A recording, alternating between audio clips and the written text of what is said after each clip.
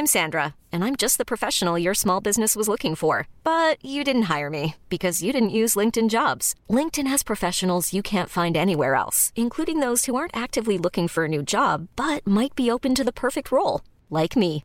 In a given month, over 70% of LinkedIn users don't visit other leading job sites. So if you're not looking on LinkedIn, you'll miss out on great candidates like Sandra. Start hiring professionals like a professional. Post your free job on linkedin.com/achieve today.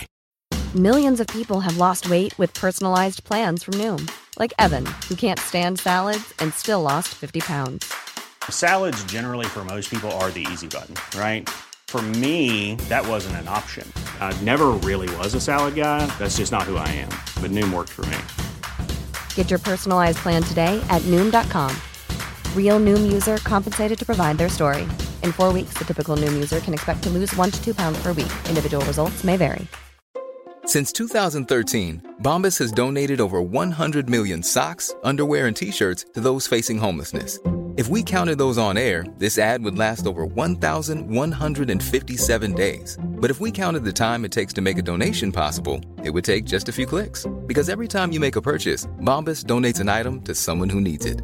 Go to bombas.com/ACAST and use code ACAST for 20% off your first purchase. That's bombas.com/ACAST, code ACAST.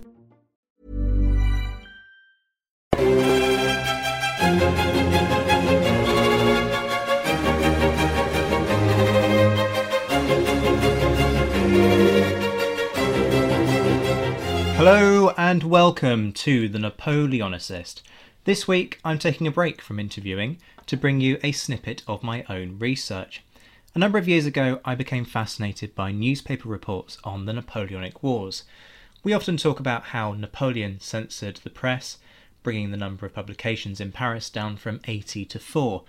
But I can't help feeling that there's more for us to learn about how the British press reported on the conflict, what they printed, why, their agendas, and most interestingly of all, for me at least, how ordinary people of the public reacted to the press reports. What follows is therefore an extended paper looking specifically at the press's engagement with the Peninsular War. Why just focus on that conflict? Well, for one thing, it helps to keep the discussion self-contained, but the length of the struggle and the shifting attitudes towards the wisdom of maintaining a force in the Iberian Peninsula provides an opportunity to try and tackle an important question. To what extent did the British press shape popular opinion? I'm not sure it's a question that we'll ever truly get to the bottom of, but hopefully this episode will give you something to ponder on, and as always, we can discuss it further online.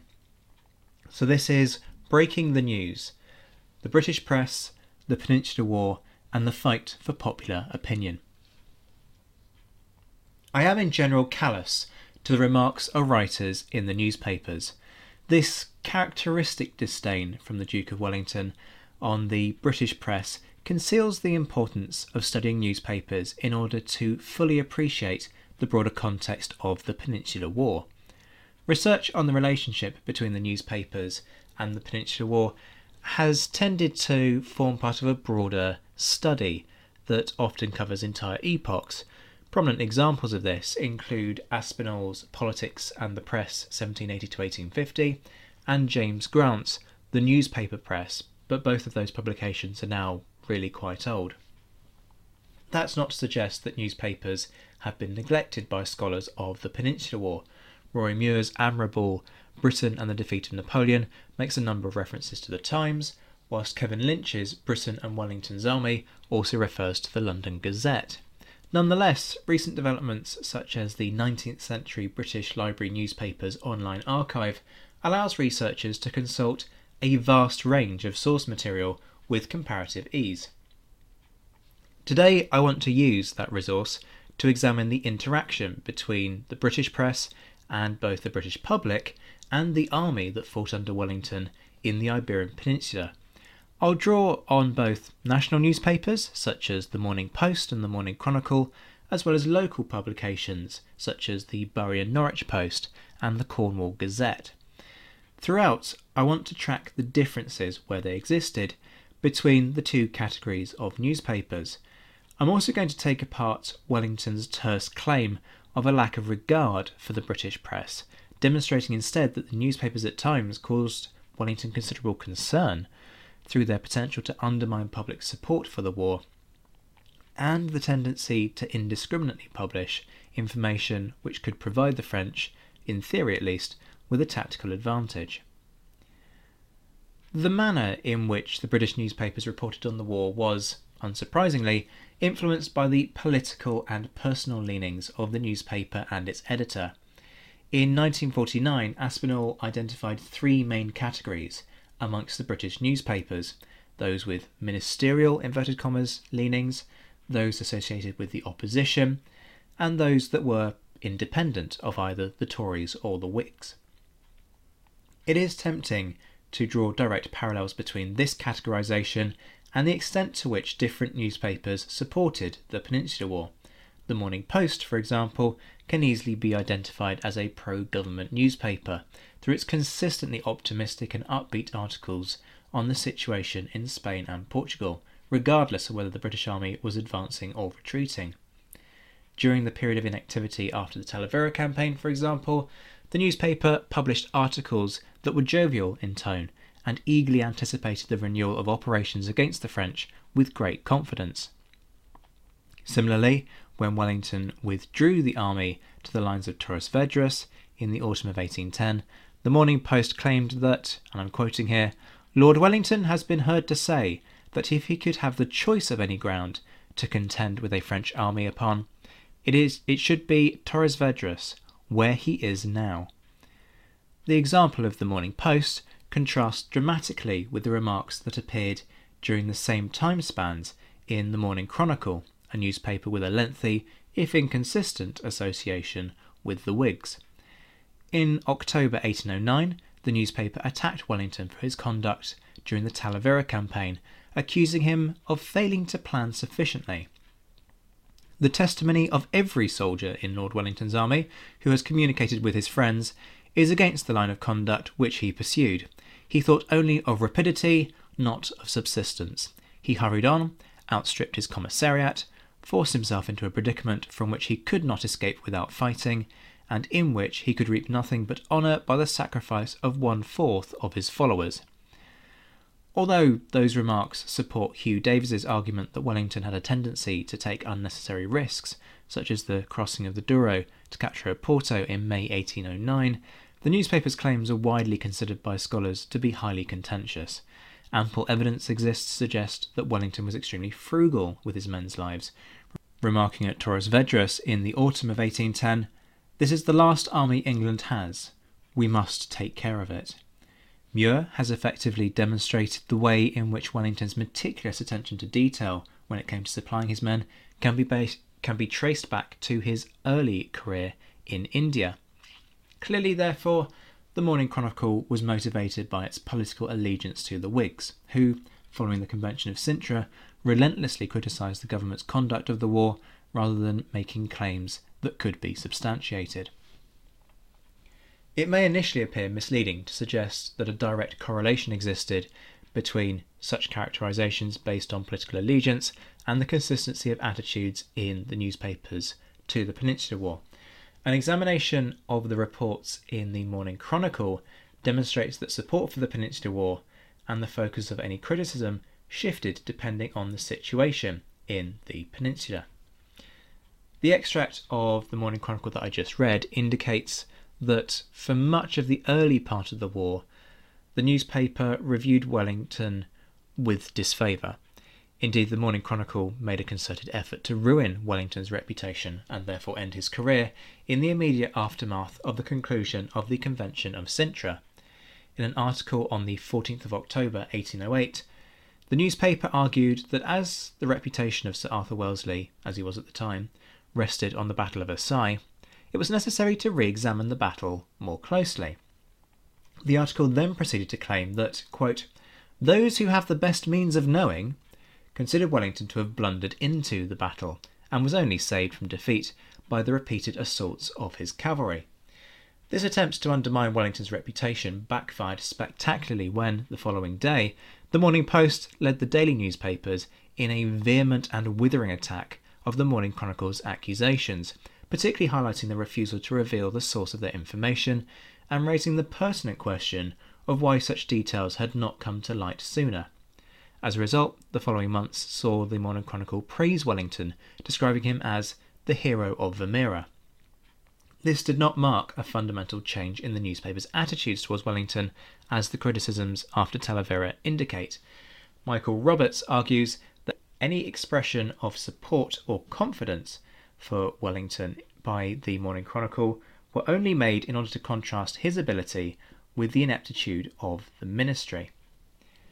However, with time, the Morning Chronicle was increasingly faced with the difficult and unenviable task of presenting news of Wellington's successes, which for the British at least became increasingly optimistic and joyous, in the worst possible light. The relentless pessimism became deeply unpopular amongst the British public, with the Morning Chronicle acknowledging this, and a supporter of the Whigs even bitterly commenting in her diary how she wished to be able to celebrate the good news for a change. Clearly then, this wasn't a problem unique to the Morning Chronicle, and the Whigs were struggling to maintain a unified, pessimistic front. It is generally agreed amongst scholars that following the Battle of Salamanca, criticism of Wellington himself virtually ceased.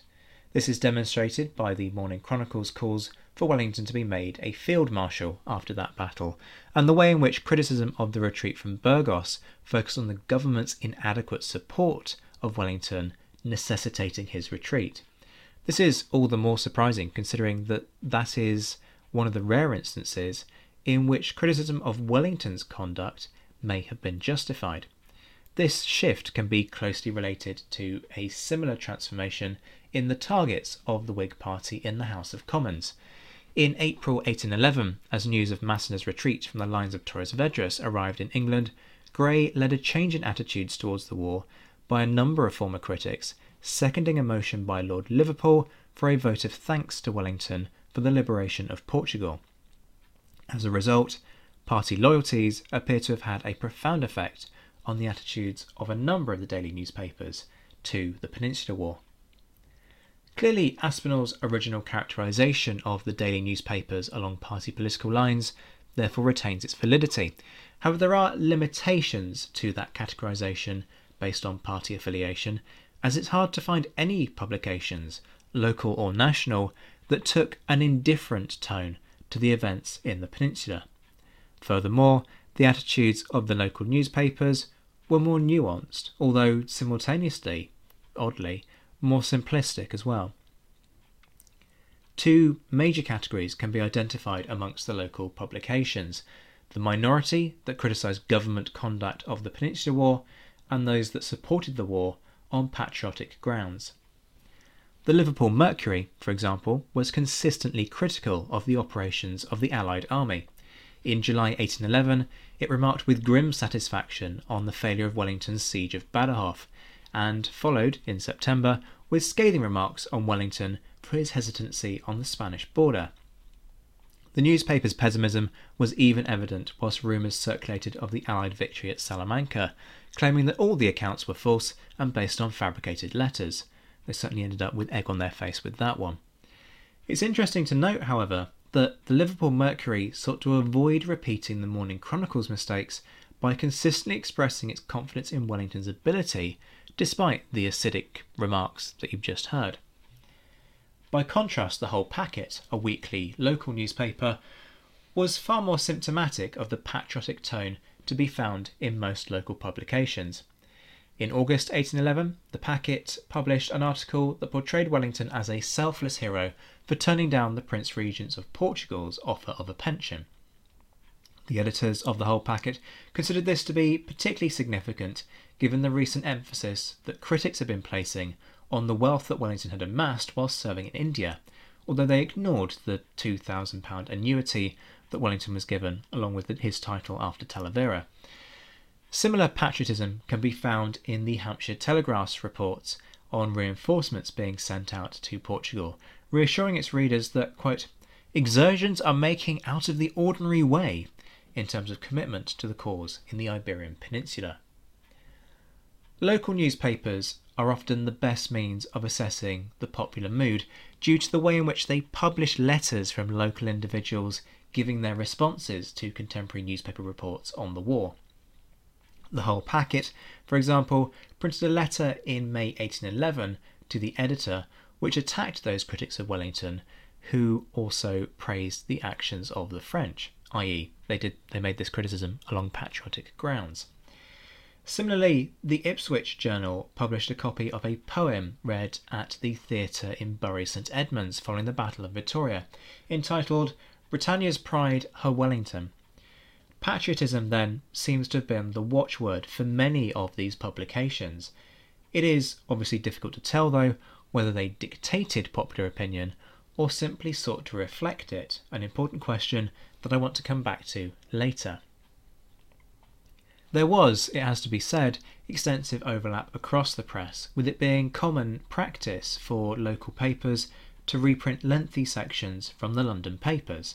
This was a reflection of where people got their news from. In an age of comparatively slow communication by modern standards, where horse and sail were the fastest means of transport, the local newspapers could actually only source a proportion of their material by presenting updates from around the world through drawing on the reports in the London daily newspapers when they arrived.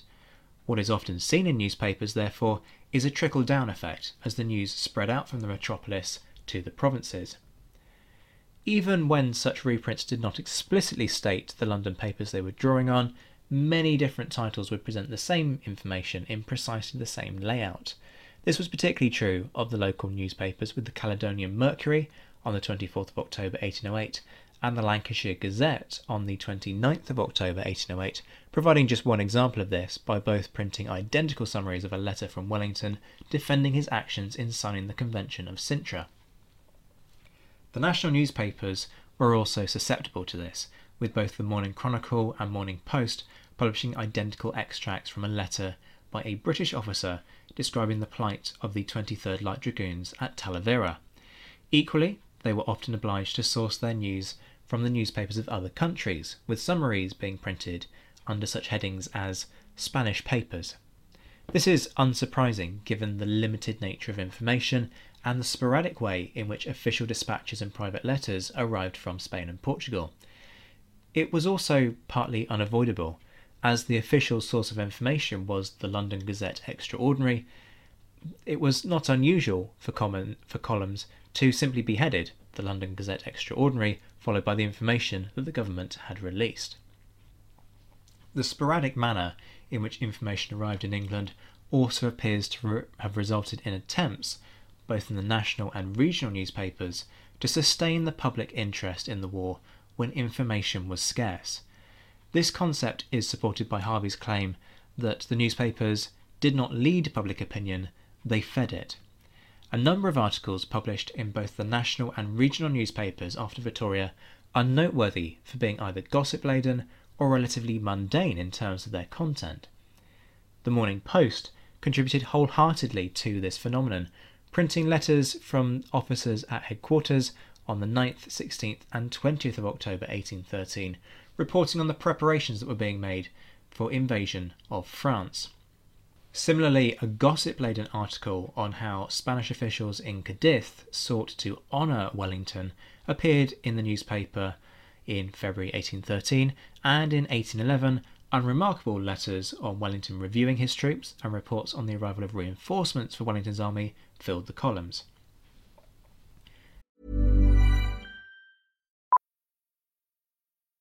Millions of people have lost weight with personalized plans from Noom. Like Evan, who can't stand salads and still lost 50 pounds. Salads generally for most people are the easy button, right? For me, that wasn't an option. I never really was a salad guy. That's just not who I am. But Noom worked for me. Get your personalized plan today at Noom.com. Real Noom user compensated to provide their story. In 4 weeks, the typical Noom user can expect to lose 1 to 2 pounds per week. Individual results may vary. Millions of people have lost weight with personalized plans from Noom. Like Evan, who can't stand salads and still lost 50 pounds. Salads generally for most people are the easy button, right? For me, that wasn't an option. I never really was a salad guy. That's just not who I am. But Noom worked for me. Get your personalized plan today at Noom.com. Real Noom user compensated to provide their story. In 4 weeks, the typical Noom user can expect to lose 1 to 2 pounds per week. Individual results may vary. This raises the intriguing question of whether there was a specific market amongst the British public for Peninsular War-related information. Such a question can't be fully and adequately considered within the confines of a single podcast, and to be honest, it merits an entire doctoral thesis in its own right. Nonetheless, it is possible to draw some tentative conclusions. The abundant nature of this phenomenon suggests that the public craved information of any description on the army once it was apparent that it was an exceptionally successful force which would continue to inflict defeats on the French. Given the protracted nature of the French Revolutionary and Napoleonic Wars, and Britain's often disastrous record in operations on the continent, this enthusiasm in the face of overwhelming success is unsurprising. This does not undermine the suggestion that the newspapers sought to sustain public interest, as by providing a steady stream of fresh news and letters in their columns, they ensured that the Peninsular War still occupied the thoughts of the British public, to some degree, however slight. Tied into this is, of course, the question of whether the papers influenced or responded to popular opinion, and the extent to which they reflected popular attitudes. There has been considerable debate on this, as historians have discussed whether the newspapers were a product of consumerism and sought to publish material that appealed to the public, or whether newspaper editors were setting the agenda for the public by giving prominence to certain topics at the expense of others. Aspinall has pointed out that there were certainly fears of the latter from William Pitt, Henry Banks and Wellington, with all three of them having concerns that the newspapers were a tool through which the country could be governed and which could be highly subversive to the existing social and political order in the hands of political agitators. More recently, however, Hannah Barker has argued that although there was a perception that the newspapers influenced popular opinion, which politicians sought to exploit, the reality was far more nuanced. Income from sales and advertising was consistently more important than political subsidies, with the result that much depended on the target audience of a particular publication. Maintaining the public interest in the successes of the Peninsular War may also have served an additional purpose in partially distracting the literate classes from issues at home. From 1810, a serious recession afflicted the UK, with the numbers of unemployed rising as a result. In Manchester alone, £34,600 was paid by parish church wardens in Manchester in poor relief between the Easter of 1812 and the Easter of 1813. Unrest spread throughout the country with notable flashpoints, including the murder of William Horsfall, a prominent manufacturer and opponent of the Luddites, Burdett's arrest in April 1810, and rioting in 1811. Grant also highlights that none of the 5 morning journals, that is, the Times, the Morning Post, the Morning Chronicle, the Morning Advertiser and the Morning Herald, were forthcoming with support for social policies of the government through leading articles. In these circumstances, where many feared that social order might be in danger, the newspaper's focus on more positive news from the Peninsula was probably a welcome respite for many. For those in the army itself that were literate, the newspaper's accounts of the progress that they were making was a source of interest and concern depending on their responsibilities.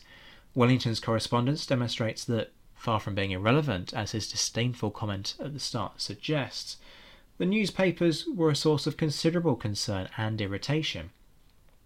One of the most prominent fears that occupied Wellington was the influence that the press was perceived to have on popular opinion. Ignacio Paz has suggested that British public opinion did not have an effect on the war. However, that assertion is arguably contentious. If the public had become sufficiently discontent with the war to demand its termination, the weakness of the successive ministries up to 1812 would have left the government with limited options. It is important to recognise that, contrary to the claim of Emslie, The war was not unpopular in Britain, as it afforded a source of positive news and glorious achievements that could be admired after the disastrous operations in the Flanders between 1793 and 1795 and at Walcheren in 1809. Muir has shown that in 1814 Lord Liverpool paid close attention to the demands from all classes of people that Britain should not conclude peace with Bonaparte. The widespread joy and celebration that newspapers made reference to after victories such as Salamanca and Vittoria further undermine Emsley's claim. Nonetheless, the fragility of the government, at least until the general election of 1812, partly precipitated of course by Salamanca, meant that ministers feared the consequences if they wholeheartedly supported Wellington and he then lost a battle. A wave of popular discontent fueled by the newspapers had the potential, when added to the disturbances in disgruntled public mood, to topple a ministry, or even, as one Devonshire gentleman predicted, begin a revolution. Such fears were perhaps slightly hysterical.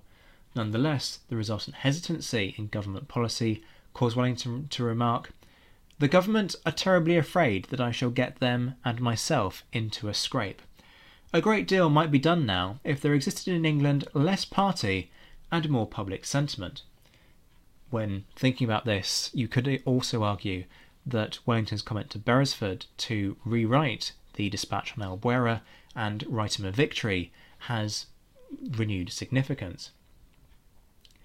Although, as has been demonstrated, many of the newspapers supported Britain's operations in the Peninsula, Wellington was well aware that the more critical newspapers would not hesitate to exploit any reversal in the Allied army's fortunes in order to attack the ministry. This, in turn, may have caused him to feel slightly restricted when committing to a battle, and is considered to have been a potential reason for his hesitation when confronted by the French at San Cristobal during the Salamanca campaign. It is important to note that Wellington's ability to win every battle that he fought in the Peninsula had a far greater impact on the public mood than anything that the newspapers could print. This is demonstrated by the instances of the Whigs themselves acknowledging that their pessimism was received with considerable hostility amongst the wider British public. Clearly, in light of this, the ability for the press to erode public support for the war was limited, yet it is the perception of the newspaper's ability to manipulate public opinion that was important. The newspapers were the principal means by which the croakers, or disaffected and disillusioned officers in the army, expressed their grievances and criticisms of their commander publicly.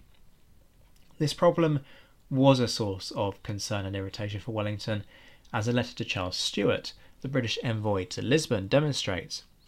There is a system of croaking in the army which is highly injurious to the public service, and which I must devise a means of putting an end to. This criticism from the croakers undermined Wellington's authority at home by implying that he lacked the confidence of his own army, with the resulting potential for his judgments on how best to proceed in the Peninsula being called into question by both the British government and the opposition.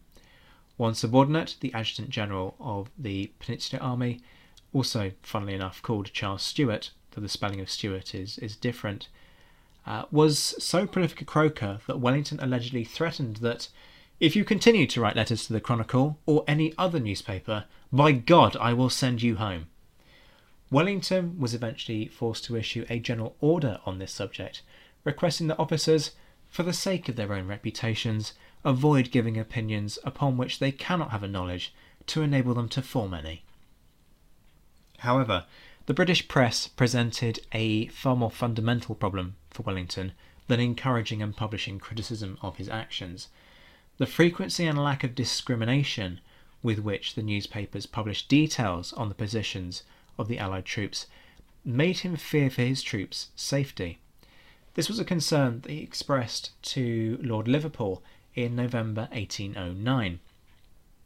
"I beg to draw your lordship's attention to the frequent paragraphs in the English newspapers describing the position, the numbers, the objects and the means of attaining them possessed by the armies in Spain and Portugal.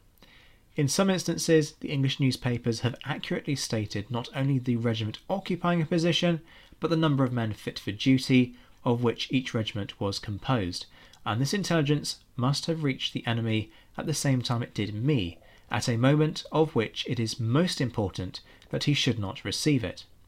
The newspapers have recently published an account of the defensive operations occupied by the different English and Portuguese corps, which certainly conveyed to the enemy the first knowledge he had of them, and I enclose a paragraph recently published describing the line of operation which I should follow in the case of occurrence of a certain event, the preparations which I had made for that operation, and where I had formed my magazines.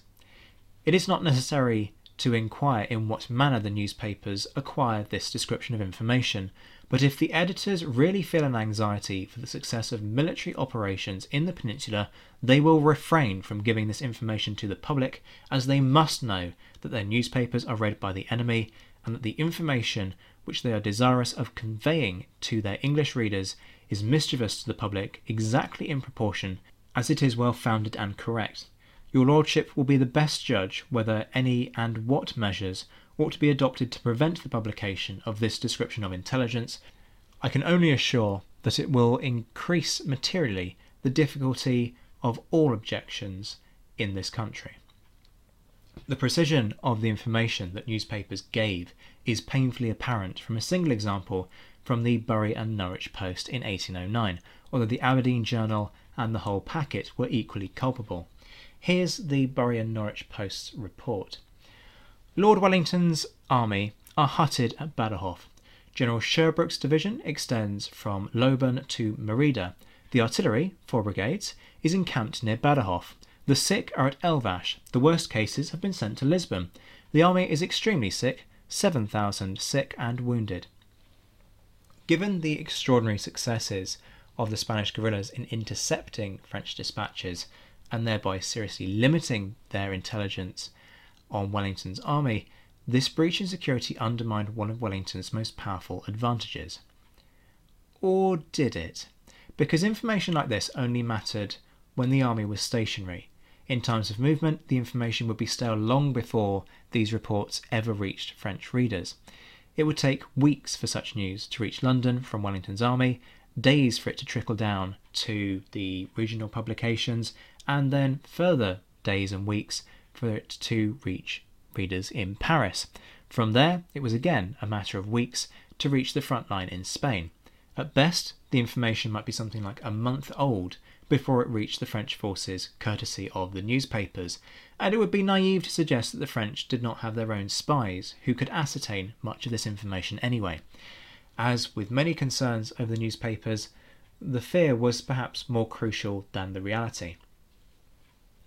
Wellington was by no means the only person in the Allied army to be affected by the publications of the press.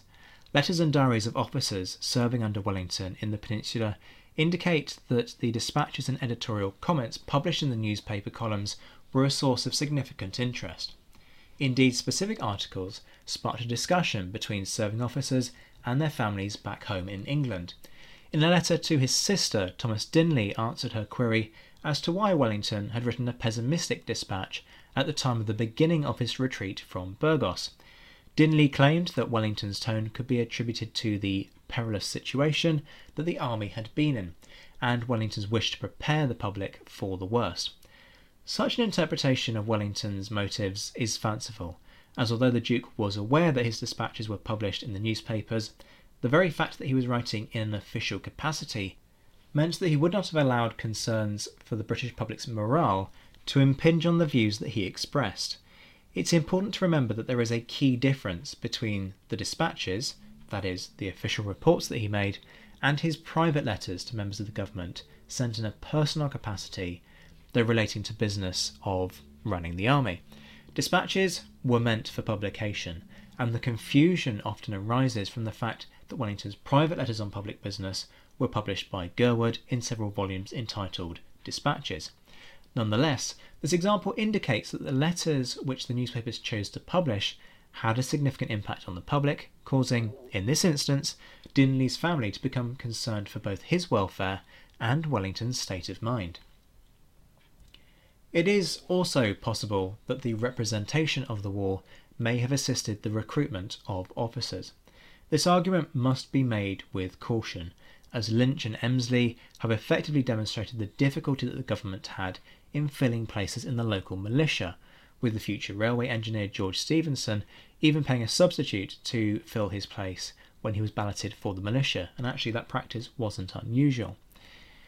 However, the applications for ensignships show a steady increase in the number of positions that could be filled by volunteers. It is difficult to comment with any degree of certainty about the factors which motivated these men to volunteer, which involved proceeding to the Peninsular with only a letter of recommendation and serving in the ranks until a vacancy became available. However, considering both the fact that any aspiring officer would have needed to be literate and that the newspapers were the primary source of information on the progress of the British Army in the Iberian Peninsula, it is difficult to imagine that the increasingly positive portrayal of the war at home did not inspire some of the volunteers. Now, I don't want to overstate that argument, as there is a very clear correlation between the number of applications for ensignships and the success of the army in its campaign. As a result, between December 1810 and December 1811, a total of 86 applications were made, yet for the same period the following year, 155 applications were recorded. Furthermore, the increase in successful applications from volunteers can partially be attributed to the high numbers of killed and wounded that the British Army suffered as the numbers of men deployed in the Peninsula increased. This is shown by the particularly high numbers of applications after the capture of Badajoz, 53 applications in April 1812, and San Sebastian, 41 applications in September 1813. Nonetheless, it is hard to imagine that the newspapers did not contribute in some small way to the rise in the number of volunteers through their generally favourable reports. To sum up then, although Aspinall's categorisations of newspapers' attitudes to the Peninsular War on party lines are valid for the national newspapers, a more simplistic demarcation between patriotic support and criticism can be made when assessing the attitudes of local newspapers. Furthermore, attitudes shifted over time, with Wellington's ongoing success as both a strategist and a commander in battle gradually producing a change from relentless pessimism to unremitting support for the general and, eventually, the government's conduct of the war. The responses of the army's literate were largely dependent on their political affiliations. For Wellington, the newspaper's lack of discretion in publishing information on troop distributions or the criticism of the croakers, contrary to his claims, concerned and exasperated him in equal measure. That's it for this episode, but before you go, I want to share some exciting news. Firstly, a big thank you to the wonderful people who are supporting the Napoleon Assist on Patreon. You can join them if you're interested from £1 a month. Just go to patreon.com/the Napoleon Assist to find out more. A particular thank you to my mentioned in Dispatches patrons, Rob Griffith, Alex Churchill, an anonymous Canadian, Brendan Teeling, John Haynes, Anna Vakulenko, Beatrice de Graaf, Lynn Dawson, Jamie Kingston, Rory Muir, James Bevan, and Lucy Tatner. As you know, I don't just love those who are extraordinarily generous, so a big thank you to everyone who spreads the word. Please take the time to hit the like button on social media. Thank you to everyone who is leaving reviews on your preferred podcasting platforms.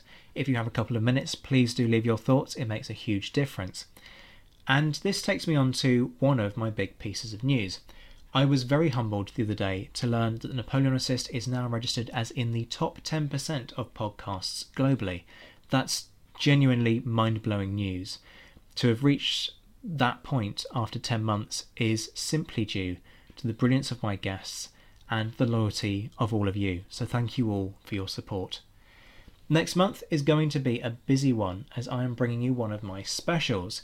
People often like to suggest that I am the embodiment of perfidious Albion, predominantly because I'm not a subscriber to the Napoleonic cult. It's absolute rubbish, obviously meted out by trolls, and based on a complete lack of appreciation that my stance on any individual or institution in history is that the good and the bad need to be acknowledged in equal measure. So with that in mind, I want to look at an aspect of the Napoleonic Wars which is somewhat overlooked, vitally important, but not an area where the English have any semblance of a good record, and certainly not something that tends to be a topic they like to draw attention to. That is the experience of Ireland. Over March, the Napoleonicists will play host to what I am dubbing Irish Month, as I go weekly to bring you 4 interviews with some brilliant experts covering a wide range of Irish history from the period. Katrina Kennedy, Marcus Beresford, Andrew Dorman and Jim Deary will all be joining me to discuss the Irish Revolt, Marshal William Beresford, Wellington's Irish troops and the British Army's record in Ireland. It's going to be a packed programme, the discussions are going to be incredible, and I know I and my guests are excited about it, so there's something to look forward to. Don't say I don't spoil you. But on top of that, I want to reprise the spirit of Waterloo Remembered, and particularly the Voices from the Battlefield series, by giving voice to Irish voices. With that in mind, I am seeking to put together kind of a montage, if you will, of different accounts of civilians and soldiers who were alive during the Napoleonic and French Revolutionary Wars. If you are interested in contributing to that, I'm looking for 5-minute segments. You would choose your own segment that you want to read. You don't need to be Irish to put your name forward. And the idea is that you would just DM me on Twitter. I'm there at ZWhiteHistory. Tell me what you are looking to record so that there's no overlap between different contributors, and then send me the video file in your own time, which I will then put together with the others for release in late March. So if you're interested in getting involved, please do drop me a line. Please do remember that the conversation always continues online. As I've said, on Twitter I'm at ZWhiteHistory, and you can get involved in the forum at thenapoleonicwars.net. Until next time, I'm Zach White. This has been The Napoleonicist. Take care of yourselves, my friends. Stay well, stay safe, keep believing. We are getting there with this pandemic. And as always, thank you for listening.